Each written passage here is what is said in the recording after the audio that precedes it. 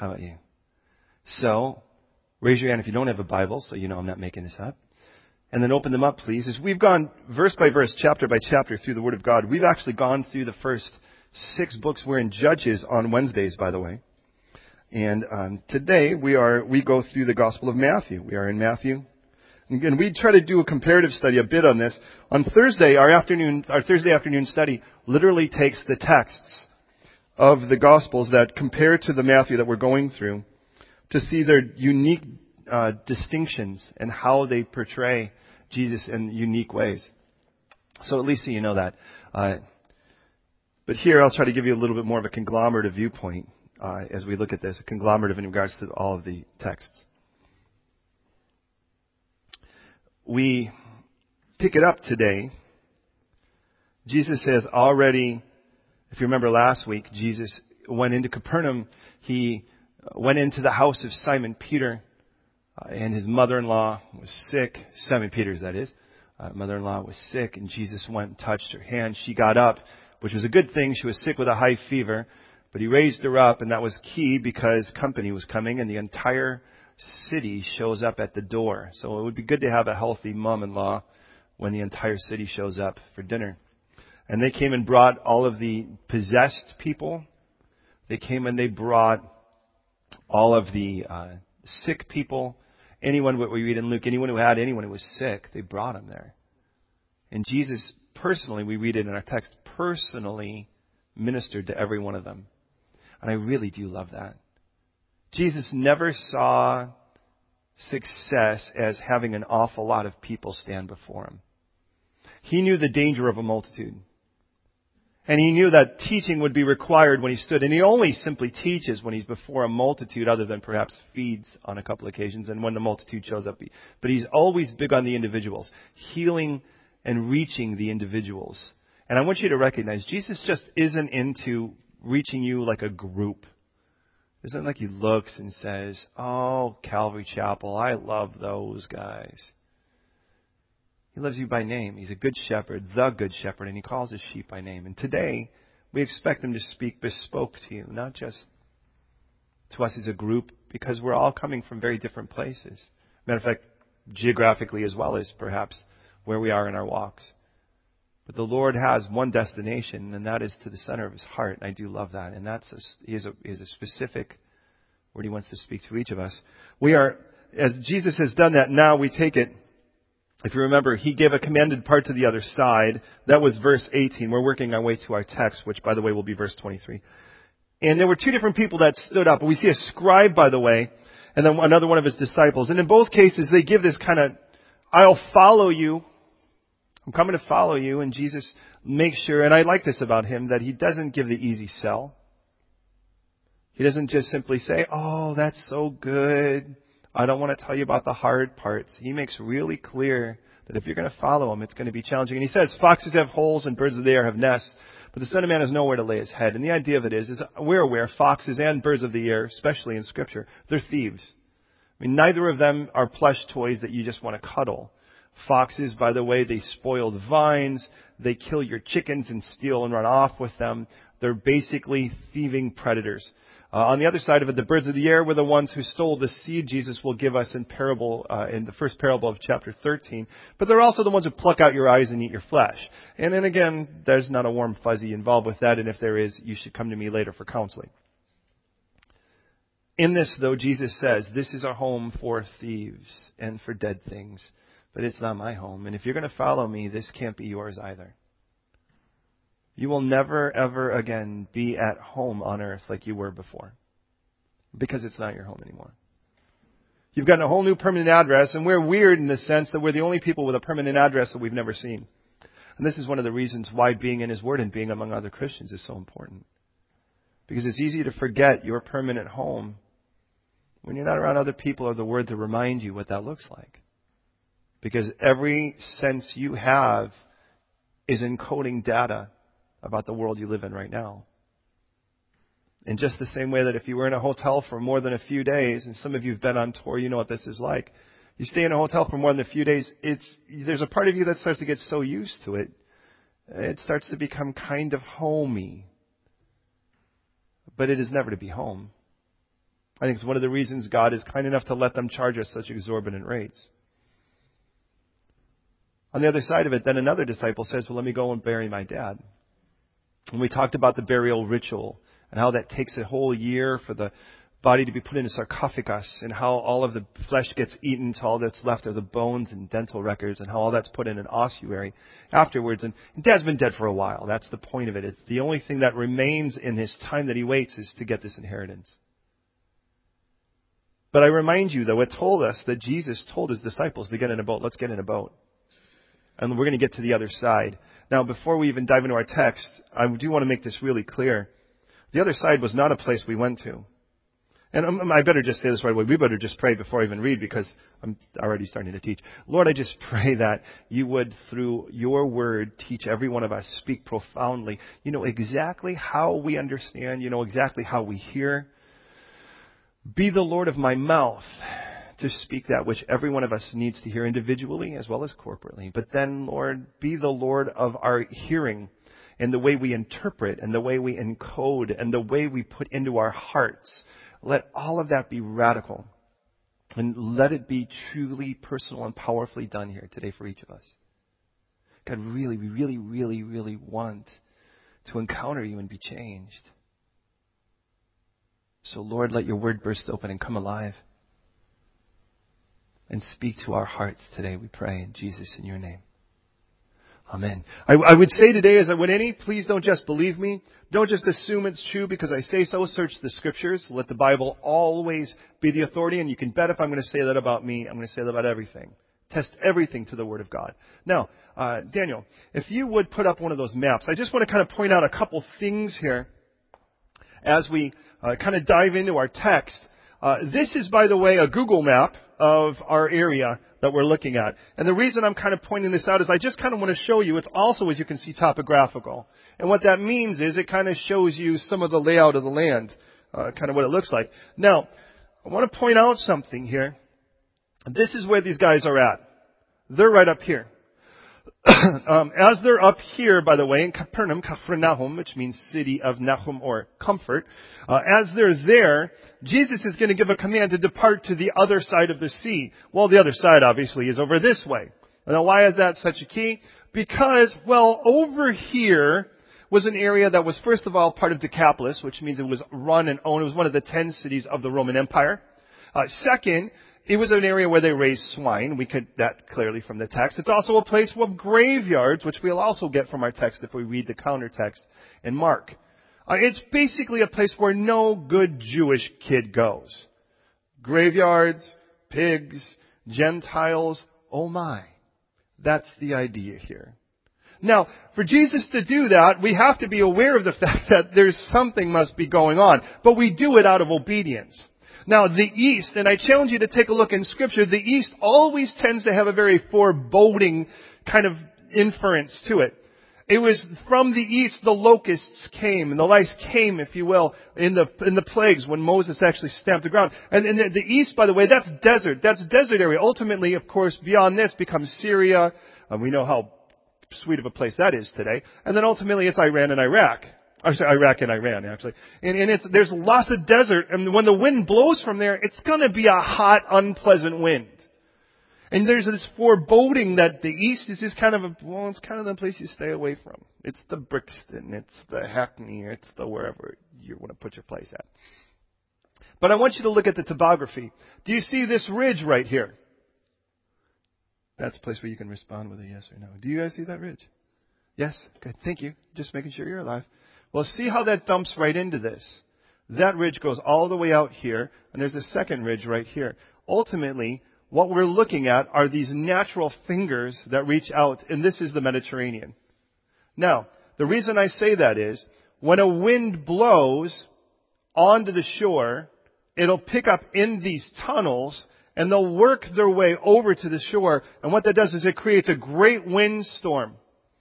Now, for a bunch of superstitious fishermen, that would actually make a lot of sense, because what we get is spooky winds are blowing us east.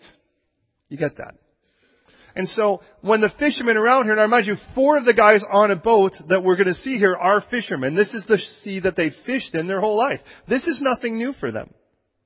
They've known of storms. Dad and Grandpa, had told them of storms. We get that. Now, the reason I just want to point that out is, if they're this way, and a storm hits, something really strange happens. Because on the other side of this right here is a row of hills. These are the eastern hills. No wind comes from that direction because it's guarded. That's what makes it kind of rough. If a wind were to come from there, it would be a supernatural wind. It would be against the topography. So if they're here and they're rowing this way and a great storm happens, like it or not, it's a storm God made. Well, let's take a look at our story. It says this in verse 23. Now when he got into the boat, or a boat, his disciples followed him. And suddenly, a great tempest arose on the sea, so that the boat was covered with the waves. But he was asleep. Then his disciples came to him and awoke him, saying, Lord, save us! We are perishing! You can't, it's a dramatized version, but it's serious. But he said to them, why are you so fearful, O you of little faith? Then he arose and rebuked the winds and the sea, and there was a great calm. You ever been in a conversation where the room is really, really loud and you have to kind of shout and then the whole room dies and you're still talking loud? Well, you're like, oh, sorry. Wonder what it would have been like. I have a feeling that's what it was like in their hearts. Still screaming like little girls in peril while the entire thing dies as quickly as it rose. Verse 27 says, and so the men marveled, saying, who can this be?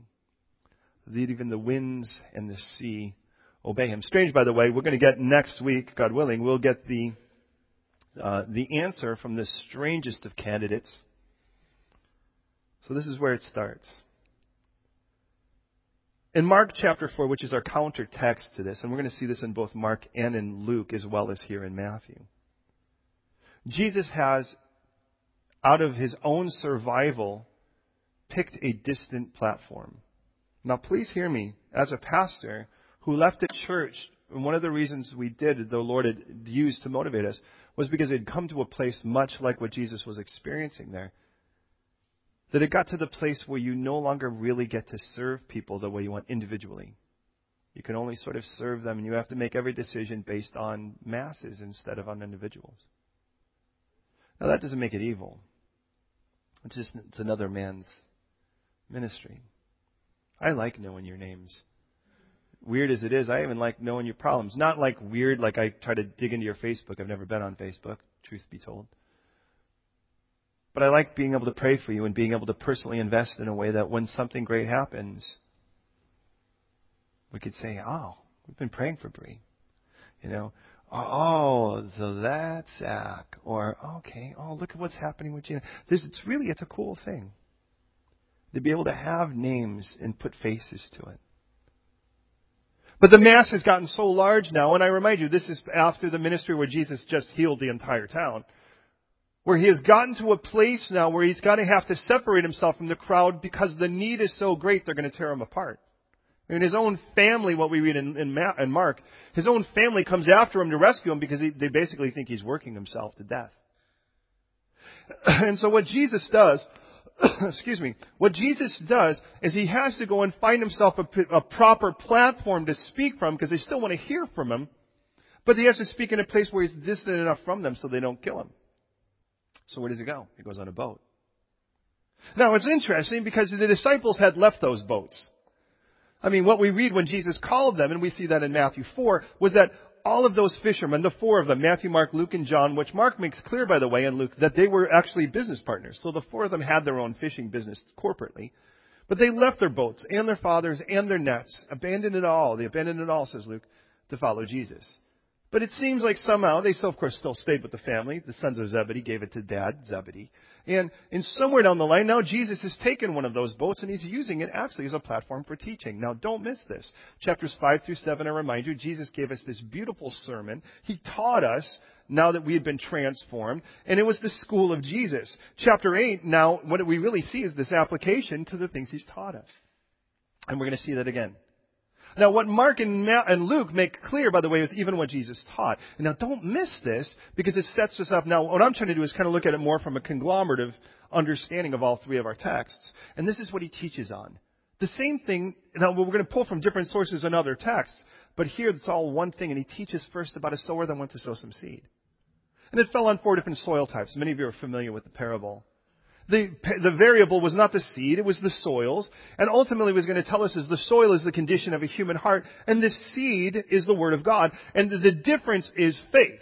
Really what faith is. I mean, in one case there's none, and it bounces right off, and the birds of the air take it. In the second case it's shallow, and don't miss that, because it's shallow, the soil, that when the sun comes up and scorches it, it doesn't have enough root to sustain it, and it withers and dies. And he says that's what happens because of persecution that comes because of the Word. And I do believe we live in a world right now, especially the Christian world, that is extremely shallow in their faith. And I could say we could be part of that. And the way that we see it is the easiest way to see a shallow faith is how it crumbles under the pressure or persecution of the Word. It's the lack of root. It scorches, it withers. And then there's the third where it's mixed with thorns or weeds, if you will. And he says, and that's really the cares and the worries of the world and the desires for other things. And what happens is it gets choked to death. But then in the last one, there was a good seed, or there's a good soil. And with that good soil, the difference is not that it grows up. The first, the second, third, and fourth quadrants all did that. It isn't just that it starts to grow leaves, if you will. The second, third, and fourth seem to have done that. But the fourth one, and only the fourth one, really bears fruit. There's really the difference. But he moves then from this text excuse me. And as he moves from that text, we're going to see that everything he talks about from that, then he talks about a lamp. If you really have faith, you're not going to hide it. And he always associates, by the way, faith with boldness. And with that, then, he says you take that lamp and you put it on a lampstand, because what in the world would you do hiding it? That just serves no purpose. If I made you a light, why would I hide you? And then he moves from that to whatever measure you use. Now notice the application. If you really do have faith, and I'm going to elevate you, you're going to use that faith. But the faith that you have, if you're willing to spend it, use it wisely, faith being trust, pisiucho, well then clearly then, I'll give you more. I mean, to where you about. And I see this issue. There's faith, and then there's application to that faith. And then he moves on from that, and he talks about a seed that grows even at night. Even while you're sleeping, it can grow. He goes, you wake up one day and you realize, wow, this has really grown. Kind of like those crazy brambles in my back garden. It's like we've had, when the students were here, they trimmed those things back, and they've already, I mean, I think they grow faster than bamboo. One of these days, I'm waiting for it to grow up and be like, feed me. It's scary how quickly those things grow on our back. But it's like it grows, and really, to be honest, though it need be nurtured, though it need be tended to, though it need be invested in, it's going to grow, like your faith. But then he goes and he challenges us about a mustard seed, that though it grows, the birds of the air, the things that have not gotten a positive write-up, will make their very home and headquarters in the structure of the very thing that you've actually, if you let it. And I see faith, and then application, and then faith, and then application. And here's the fun part. Jesus is in a boat with his disciples. They're stuck. I mean, what do? We're a British culture. Even if Jesus taught crazy things, would you jump out of the boat and swim to shore? You sit there quietly and you're stuck listening to him as he teaches us about faith. And he goes, now let's go. But somewhere in my mind, if I were one of those guys and Jesus said, all right, we're going to go to the other side, and then he begins to teach, I would be partly distracted by the fact that we're going to go to the other side, a place I've never been. I mean, these guys, these fishermen, by the way, for what it's worth, they were actually originally, can I get that map one last time, Dan? Thank you, by the way. They were originally from a place called Bethsaida. Bethsaida is right about there, and that's about as close as you're going to get. And so that was, we're think about between 1 and 2 o'clock on the map. But man, you don't go farther than that. The area there beyond that was what they would have called the toilet of Hippos. Hippos, by the way, they raised horses beyond those eastern hills. And all the waste of it was where the graveyard was. Now, with that said, Jesus has said, all right, let's go. He's taught us about faith. And as he's taught us about faith now, a word, by the way, that will be used, I don't know, is it 227 times in Scripture, by the way? Jesus has only said the word faith twice now in the Gospel of Matthew up to this point. Interestingly enough, once, and I find it interesting, when he had talked about worrying the first time, when he taught us in that classroom on the hill in chapters 5 through 7. And he says, why don't you look at birds? I want you to think about a flower, a lily. Those birds, they've done nothing to earn their food, but I feed them anyways. You never see birds starving to death. And let's face it, here, even in our city, we're in a city. The fattest pigeons I've ever seen. Some of them I look at, I want to applaud them for flying. Like, how does that thing fly? And you guys look at some flowers. Just consider how beautiful. And what did you do? What did it do to make itself so beautiful? Didn't do anything. So why do you worry? Why are you so worried about food? About where you're going to live? What you're going to wear? Oh, you little faith. Jesus introduces the word faith, if you will, with a gentle rebuke. And what he tells us is somewhere in that, worrying tends to be, if you will, indicative of little faith. Not no faith, just little faith. Strange though, the second time was in this chapter. When a Gentile, if you remember, centurion calls Jesus because he has a servant that's at the point of death, tortured in his sickness, what we read. Jesus says he would go to him, and the centurion says, no, you really don't need to go. I understand authority. I understand this. If I submit to Rome's authority, I am granted authority because of it. You've submitted to the greatest throne, and thus the greatest power is yours. You could just command it. I understand commanding. I'm a commander. All you have to do is command it. And it's only one of two times in all of Scripture that Jesus marvels. Here, at the faith of a Gentile, and in Mark and Luke, at the lack of faith of the Jews in Nazareth. Well, so the two times I see is one where he says, why are you so worried, you of little faith? And then here, in this chapter, where he says, I've not found such great faith, even in all of Israel. Now hear me as we dive into our text. I do want to make a couple things clear, and I'm just going to lay out some simple guidelines on what faith is, and then let's see how what we see is this application. If you will, what a storm is in the simplest sense is a test to apply your faith. That's it. It is important to recognize that God does ordain storms. It tells us, by the way, for what it's worth, and don't just believe me, Psalm 107, twice, by the way, in 25 and 27, it says that He raises the storm, and He also calms it. Storms can be something God raises Himself, and it's something He alone can still. You can't still a storm. That's one of the beauties of a storm. That's what we hate about a storm, is if we are like anything like the control freak that we pretend not to be. Storms are a horrible thing, because storms leave us helpless in that situation. But what He does tell us in Isaiah 25, by the way, verse 4, is that He is an ever consistent refuge from the storm. God may raise a storm just so that you can find refuge in Him. I recognize this. One of my children, I don't want to say which one because I don't want to embarrass you, you can just think of them both, has been quite frightened by thunderstorms, lightning specifically, and thunder. I love them. Now, my whole life I've been, kind of indifferent. I think they're cool in their own way. I joke about how God's bowling or whatever the case is. But the reason I love them is because what it does to one of my children. Because when the storm hits, I'm the one they look for. And they're there hanging out with me. How do I lose for that?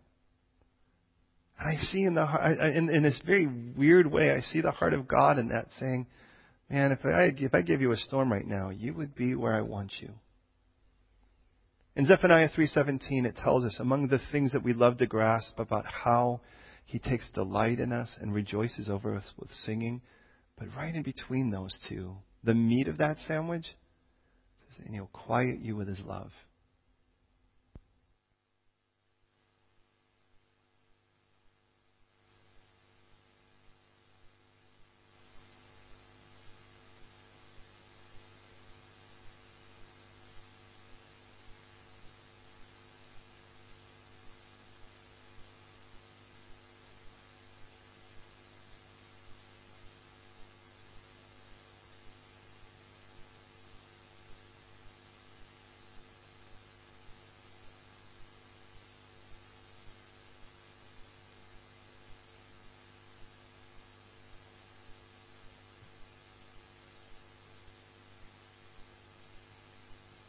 They shouldn't be intimidated. Oh, yeah, this one has 1 bar. We'll see how long that lasts. That's not a new one.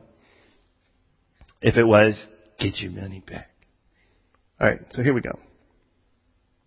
So hear me. One thing that makes clear, by the way, in Scripture is that God uses storms to take down the enemy. Isaiah 29, by the way, verse 6 will make clear. It says, with storm and tempest and with the flame devouring fire. The Lord says that the enemies, in this case, those led by false prophets, will be punished by the Lord of hosts with thunder, earthquake, and such. And Ezekiel 13:11, again, false prophets setting up these weakened walls because of their lack.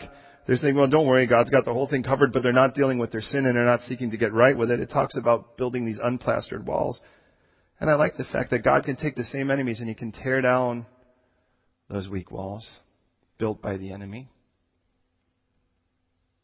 The storms that you might be so afraid of would be the very things that God will take down the enemy in your life, tear down the walls that He's built. And certainly that's going to be the case here. So faith, a couple quick things, and then let's dive into our text and develop it a bit with the other 2 texts in comparison. The word in the Greek is the word pisteucho. By the way, it's only used twice, it's not used in the Old Testament because that's in Hebrew and Aramaic.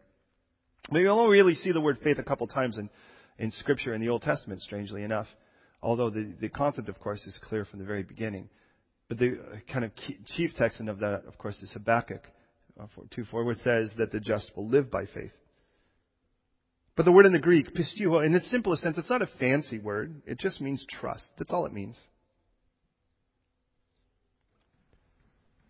It does tell us, by the way, for what it's worth in Romans 12:3, that God has given every man, and that's a woman too, by the way, a measure of it. Everyone gets a measure of faith. We all have faith. The issue is not whether you have faith, it's where you spend it. I imagine, by the way, when every one of you came in today, you probably didn't check the integrity of the pew you sat in. Think about the faith you exercised there. Granted, that might have caused you a little bit of damage. But how many of you took public transportation today? The bus driver, think about it, the bus driver, have you met him? How do you know he doesn't want to die? How do you know he doesn't want to take you with? To be honest, the bus driver that was the bus that I took this morning, it was debatable the whole time I was on it. I had never gotten to the train station so quickly. It was unbelievable. People were falling out of their seats. It was kind of fun to watch. And then I got on a train. I didn't even get to see the guy who drove that thing. When was the last time you actually kind of knocked on the door and said, excuse me, can we talk for a moment before I get on this thing? I just want to make sure you weren't going to fight with your wife or whatever the case. Think about you ever get in a plane? Not only can you not see, but you get that little, and that's about all you get, right? And you're like, well, but if, I'll go when it's my time, but what if it's the pilot's time? Then we all go. And you know me, I'm not an Eeyore. The whole point of it is think of the faith you exercised. Think of the faith you exercised. And I guarantee you, every scar you have was because you spent foolishly. You put your faith in someone or something that really wasn't worth the trust that you spent. The worst part is, sometimes you knew it. That's the worst part. When you know that it was a stupid investment. It's like when you're watching the telly and that thing comes on, it's like, and then they like talk so fast at the end of it, like that shouldn't alarm you, right? Oh, it's this thing and you're gonna love it. It's gonna change everything in your world. And it's like 16 ED replacement, giving a kidney and all of your children, and you're like, what? Oh, don't worry about that. Go ahead. Here's my credit card number. And like in the end of it all, like they're repossessing your couches. You're like, what happened? And you knew it. You were like, oh, it's okay. It's going to work its way out. You're like, what happened? And then someone says words like love, and you go like, you shrivel inside, or this, love, I know what love did to me. No, don't talk to me about love, right? But here's the worst part. It wasn't love that did that to you. That's obvious. The worst part is often you were the one who did it. You spent it, and then you're like, but there's something inside. The problem is there's still an appetite. There's still an appetite to be loved. There's still an appetite to be important. There's still an appetite to have purpose. And in all of those things, you're still hungry for it. But now you're scared because you've been bitten. You're like, I feel like I've used up my faith. So what I'm going to do from this point on, I'm going to trust. Here's the brilliant part. Ready? I'm going to trust me. But you were the one who made the choices in the first place. How do you trust you after that? You were the one who spent it. That's like, gosh, every time I give you some money, you spend it on something crazy. So you have my wallet. That's what you're saying. And the enemy wants us to believe we're the master of our destiny, and then we could be wise. But here's the good news. If you feel like you've spent it in the book of Romans again, chapter 10 this time, verse 17, it says that faith comes by hearing, and that the word of God. So here's the good news, beloved. Right now in this room, God is making a deposit in your account. And He's saying, spend wisely. Well, how do I know I've spent wisely? How do I know my faith is really spent in the places I tell you it's spent? The storm. There's the problem. It's in these challenges and in these battles where we start to realize, because it's in those moments we have to cash in on what we spent. We have to actually use the product.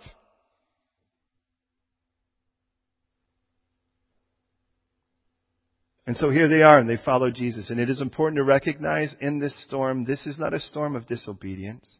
This is a storm of obedience, because they got in the boat because He told them to. And He was there, and then He taught them about faith. And now He says, now, let's try it out. Let's try out that faith of yours. And you've heard this story, right? The guy draws the tightrope, walks across it and says, how many of you believe I can walk across it with a wheelbarrow? And most of them raise their hand and they say, all right, now how many of you want to get in the wheelbarrow? Let's try that faith out of yours. So walk with me in this. This is what it says. He got into his boat. His disciples followed him. And again, disciple, mathitikas, it just means students. So we get the idea. School's still in session. It's important to recognize that Jesus' platform is still going to be the case. The boat was His platform for teaching. It's going to be His platform for application. And just because the verbal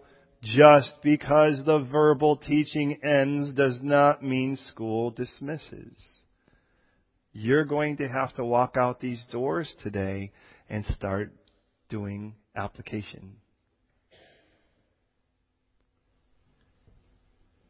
So, suddenly a great tempest arose in the sea, so that the boat was covered by the waves. And I go, wait a minute. It tells us in Mark chapter 4, verse 37, countertext, that the great windstorm arose.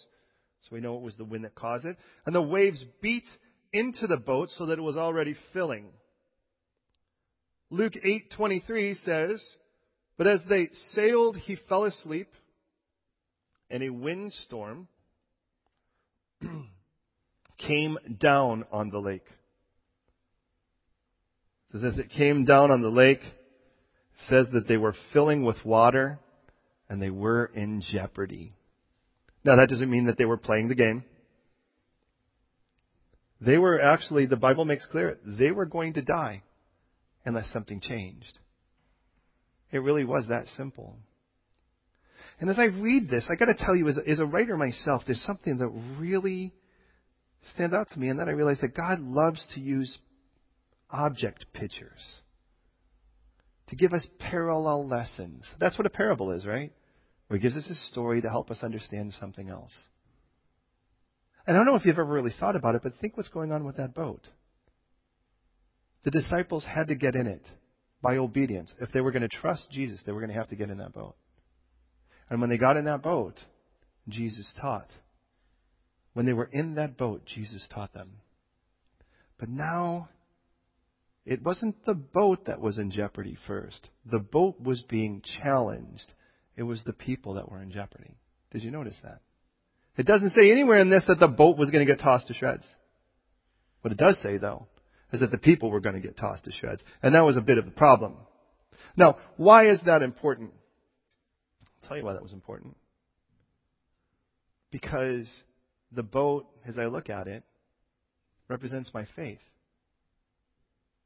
And if I'm going to trust Jesus, I have to actually start walking in that faith. And if I'm going to do that, what happens is the moment I start walking in that faith, Jesus speaks to me. He teaches me. And as He teaches me, I go, oh, this is so rich. I'm like, all right, God, I get it. I get it. But it was the boat that was getting battered. It was the waves that were making their way into the boat. It was the wind that was tossing the boat. But it was the water that was getting in. I didn't realize this is the problem in a storm, beloved, because in this storm, by the way, what we have here is we have Jesus nestled safely in this boat. Katiyuho is the word, brother. Katiyuho is the idea really of just resting. I mean, we kind of look at it as Jesus' song, some serious logs there, but the word simply means that He's resting. Now He's had a long day. He's been healing an awful lot of people, and now He's taught. And He knows what's going on in this situation, but He's easy to find. And here I am. I'm in a situation where I'm trusting God. I think I am. I'm obeying Him. And I get in this thing. I can't steer this thing now. And this wind comes out of nowhere. And I'm like, oh my goodness. And stuff is pouring in. And it's being challenged. And I feel like I'm tossed around. And I can see in all of this, I've lost control. Now, when I lose control, I have two options. One is fight to get control. Have you ever been there? Let's be honest. The challenge is there, and I'm just going to fight. I'm going to get control. I'm going to get control one way or another. Hold on, stop everything. I got to get control. And what happens is we freak out and we fail and we fall just like the house that was built on the sand when the storms came that He promised would come. And all of a sudden, there I am, and my knuckles are white, and I'm just damaged in every way from the stress of this situation. And I'm trying to figure out what in the world is going on here. Or I can turn to Jesus. And I could say, Jesus, my faith is filling with water right now. The waves are making their way into my faith.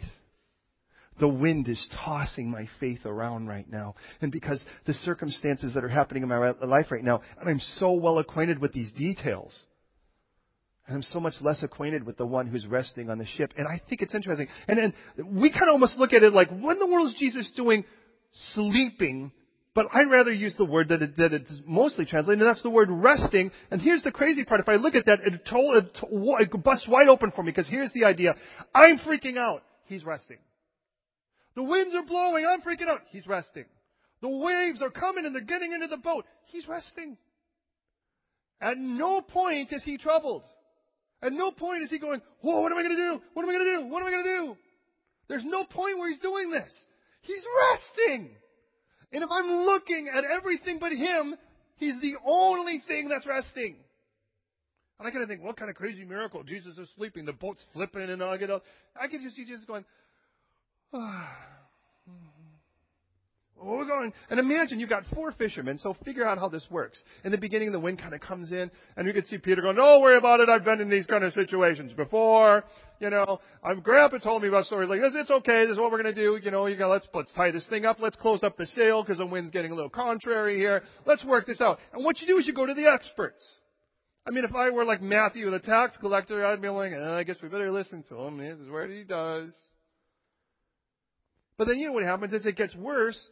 Sooner or later, it gets to the point where it goes beyond Peter's pay scale, beyond these 4 guys' experience. And when they get to this point is, what do you do then? You just start accusing people. Why aren't you bailing enough? Row harder. You're a big guy. I mean, and think about what you do.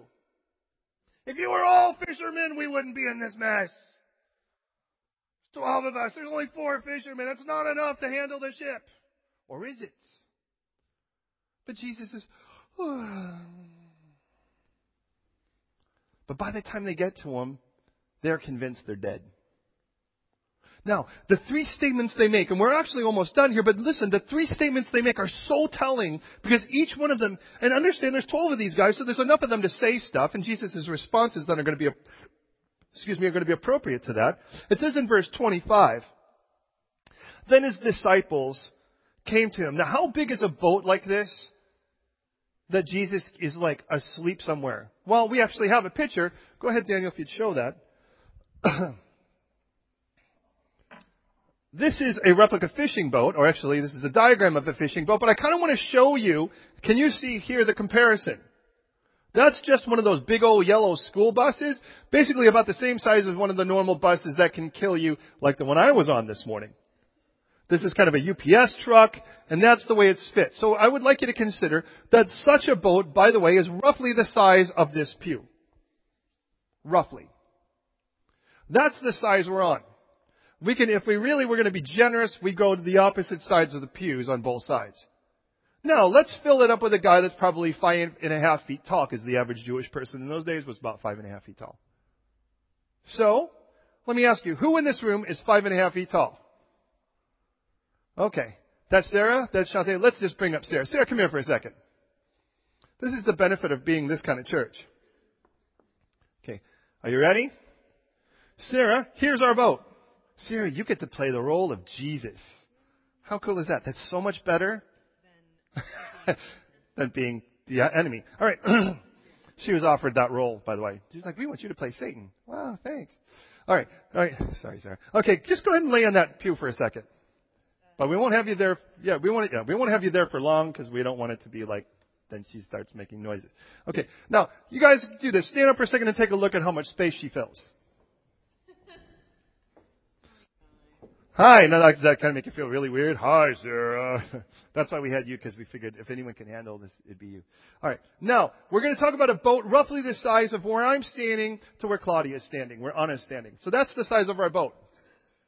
Now, you're going to put 12 guys in there. You're going to put a guy sleeping like this.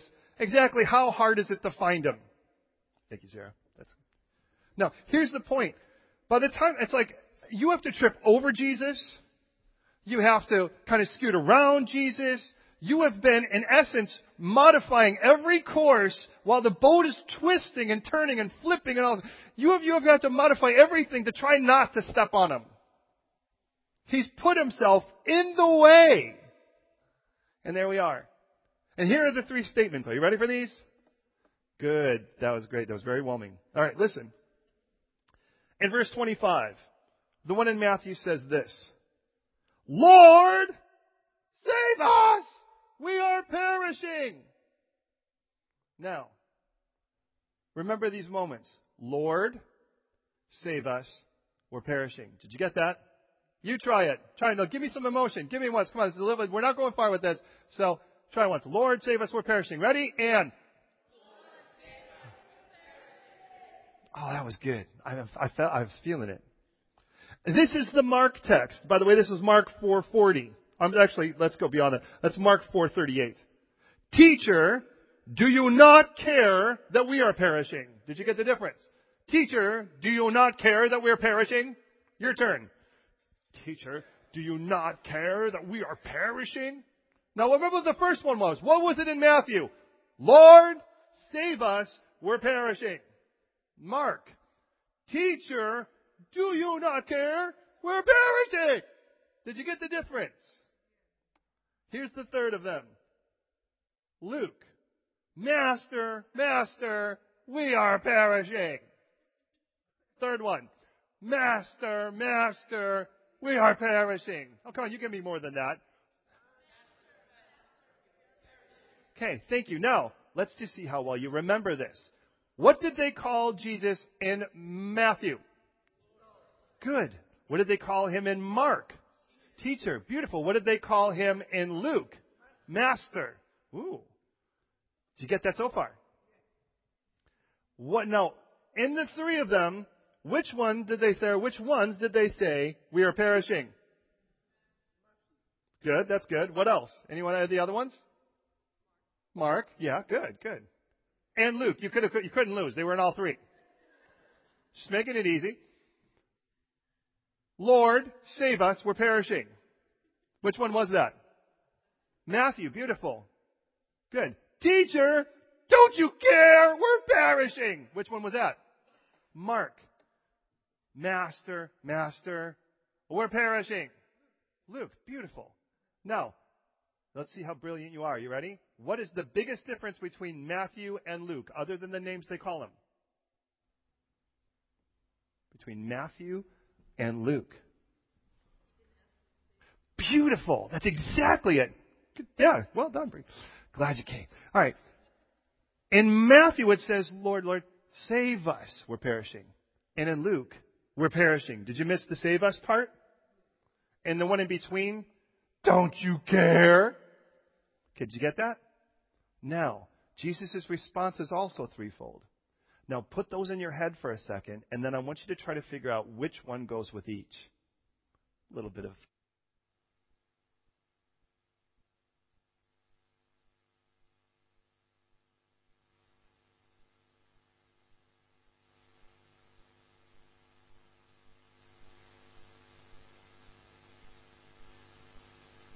Kidding. All right. Okay, listen. Here are the three statements. One of them, he's going to say this. Where is your faith? One, he's going to say, why are you so fearful? How is it that you have no faith? Exactly. One, where is that faith? Second one, how do you have no faith? Third one, it says this. Why are you so fearful, O you of little faith? So we have little faith, no faith, and where is your faith? Let's start with maybe the easiest, although that's always an unfair thing to say because I know the answers. Which one do you think they would say when Jesus says, how is it you have no faith? Why?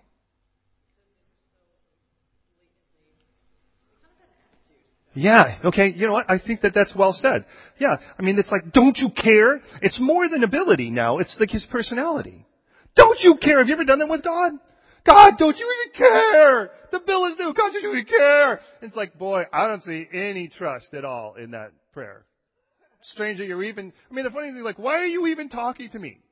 Don't you even care? I'm perishing. The issue isn't even, can't you get up and do something? At this point, notice it's like, it's done. I'm just dead. And I'm blaming you. That's what you're saying, right? And he's like, there's no faith in this conversation. And he's like, ironically, you're praying while you're saying this. Okay, I get that. So here's the other two now. There's, where is your faith? And there is, why are you so fearful? You have little faith. Did you get that? Little faith, where is it? Remember the two statements? Remember the difference between those two statements? Matthew and Luke? Was save us. In Luke, they're saying, Master, Master, we're perishing. That's it. In Matthew, Lord, save us, we're perishing. So which one's which? So which one is, where is your faith of the two? You got two choices. You're either right or you're wrong. See? 50-50. Just take a shout. I'll tell you what. On the count of 3, just say your answer, and we'll all say them at once, so you won't stand out. Ready? 1, 2, 3. Well, then the answer is right. Because the reason he's asking where is because they're not asking him to save them. Did you get that? They're like, we're perishing. But they're not asking. Jesus is like, yeah, I'm aware of your situation. I would like you to ask me to help. Or better yet, to save you. I get that. And let me just say that happens with us as well. There's the point where we're alerting God to something, but we're not asking. You know what I'm saying? We're like, God, that person's getting crazy. This is really weird. This person's weirding me out. You can see God going, I'd really like to speak more than just you alerting me to what I'm aware of. I've already gotten the memo. I was well aware of it before you ever